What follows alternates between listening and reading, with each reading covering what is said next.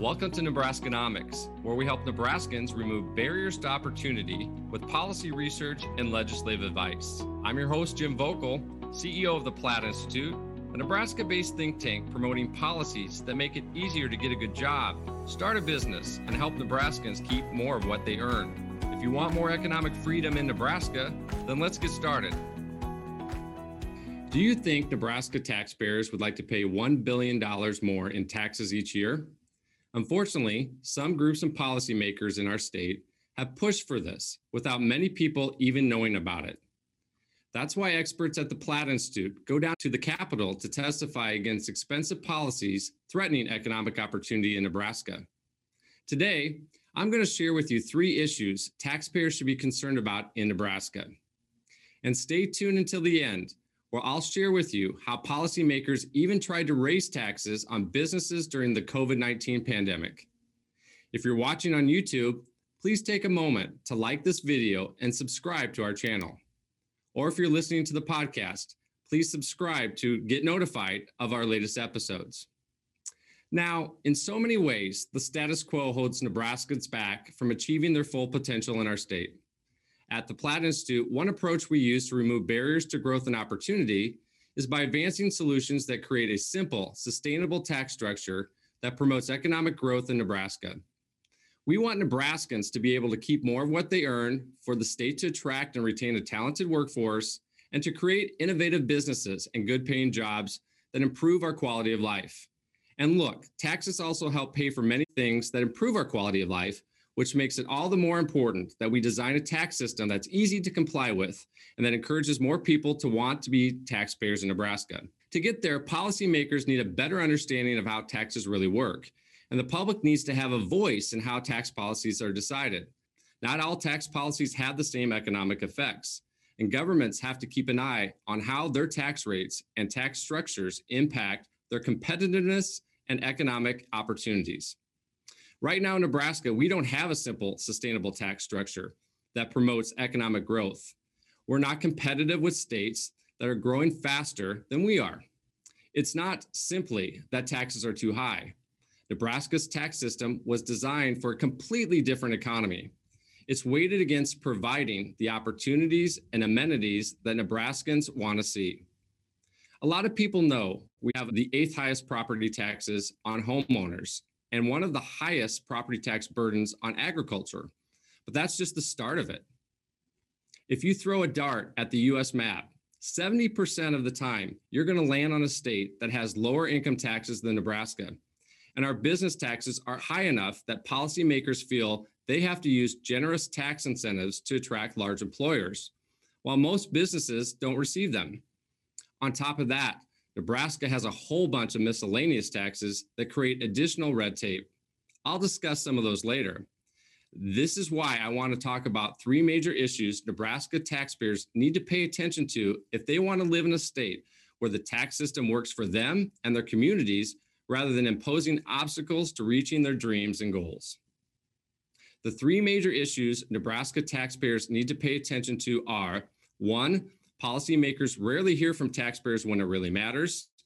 2, having high real estate taxes is far from Nebraska's only tax problem. And 3, as bad as Nebraska's tax system might be, it could always be worse. Now I'm going to talk about each issue more specifically. First, Nebraska policymakers rarely hear from taxpayers when it really matters. There's plenty of good data about tax policy, and the Platt Institute works to equip policymakers with that info. But generally, politicians only use economic facts to justify their positions after they've scoped out the political landscape. Most policies don't exist because of economists or researchers, but because enough people in the community got involved and pressed elected officials to adopt that policy. Ask yourself, when was the last time you called your Nebraska state senator about a tax issue that mattered to you? When did you attend a local government meeting or state legislative committee hearing? If you're not doing any of these things, I promise you, someone else is doing it, and they're probably not on the same page as you. I've seen the polls, and I know Nebraskans are all upset about taxes, especially property taxes. But if elected officials mostly hear from other officials and advocacy groups who like Nebraska's current tax policies, nothing will change. This disconnect between taxpayers and policymakers is not all the public's fault.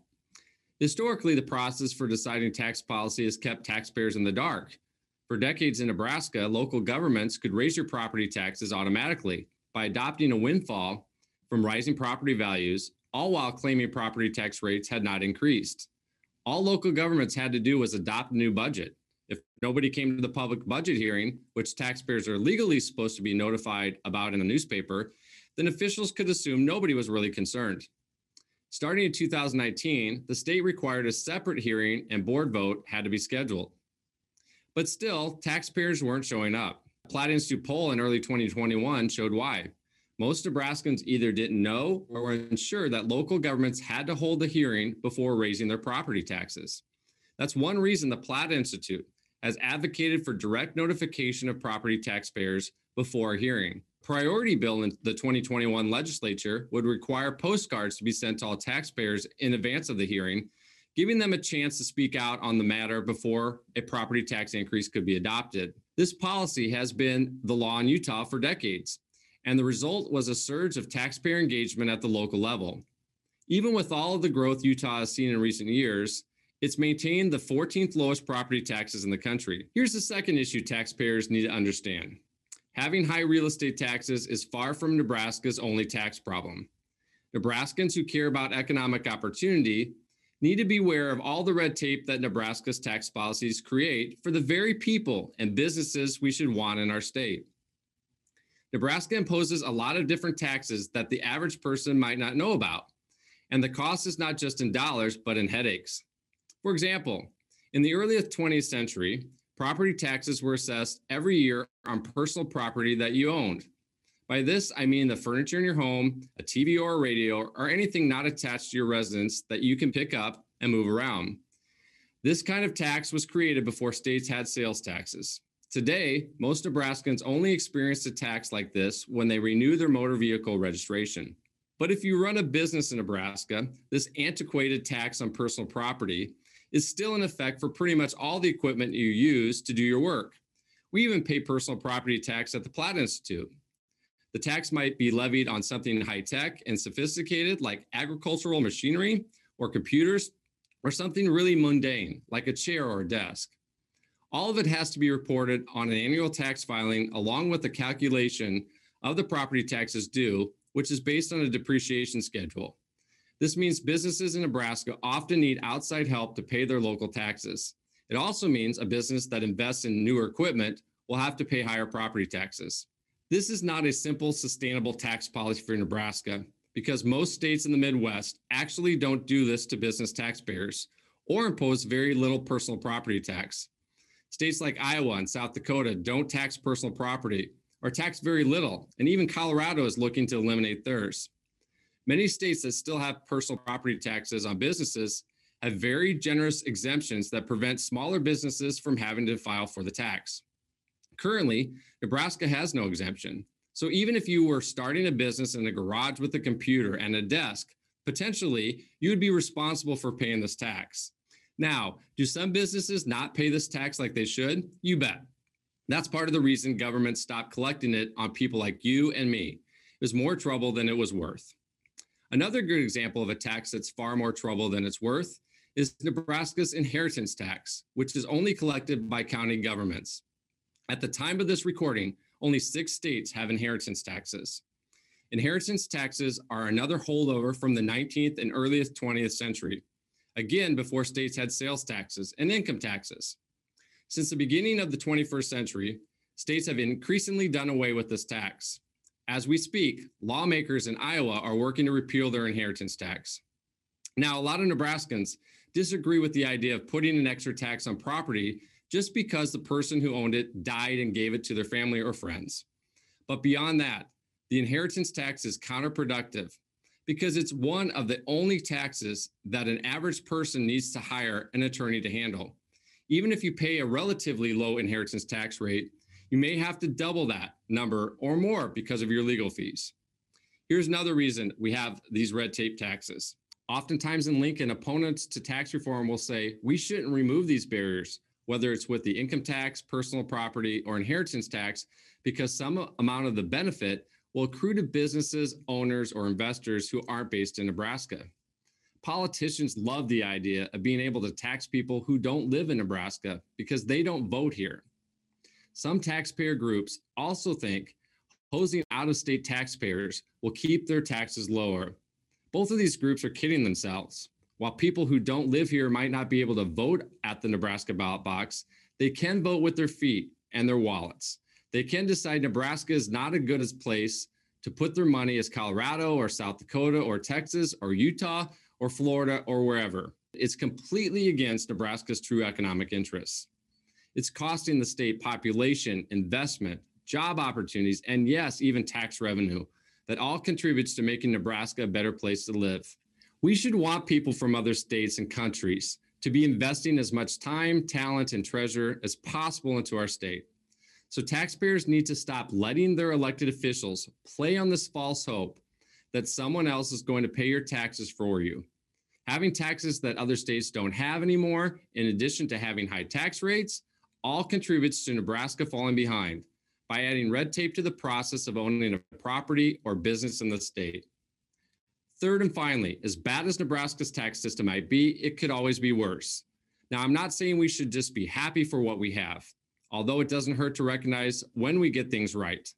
But what I don't think most Nebraskans know is that millions of dollars are spent in Lincoln every year attempting to raise the tax burden even more.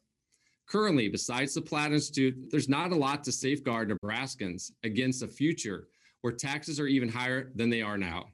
Just for reference, during the Nebraska legislative session held between 2019 and 2020, legislative bills were introduced to raise state taxes and fees by more than $1 billion.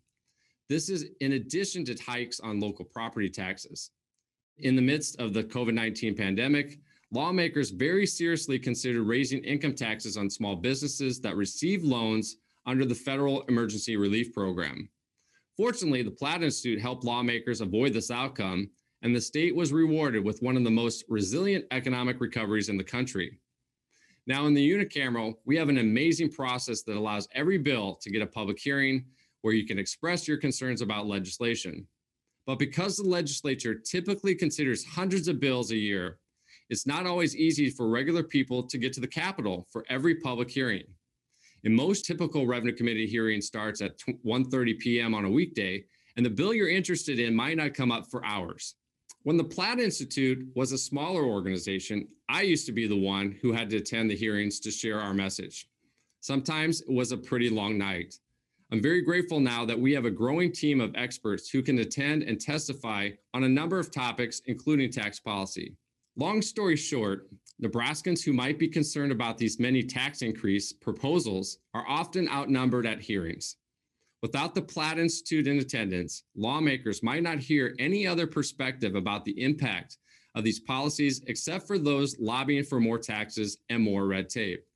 So strangely, Nebraska taxpayers have been fortunate that things are not worse. It would only take a few unlucky breaks for Nebraska to go down the path of ultra-high tax states like New York, California, or Illinois. If you're planning on sticking around in Nebraska like I am, wouldn't you like to make sure we don't get there? To recap, the three major issues Nebraska taxpayers need to pay attention to are, first, policymakers rarely hear from taxpayers when it really matters. Second, having high real estate taxes is far from Nebraska's only tax problem. And finally, as bad as Nebraska's tax system might seem, it could always be worse. And that's why the Platt Institute is working to stop the status quo and remove economic barriers for Nebraskans. Until next time, I'm Jim Vogel. Thanks for listening. Thank you for listening to today's episode. If you want more economic freedom in Nebraska, please visit plattinstitute.org to make a donation to help fund our research and advocacy. Or you can subscribe to our newsletter and learn about today's most important issues facing Nebraskans. It's time to stop the status quo. Let's remove economic barriers and make Nebraskans proud.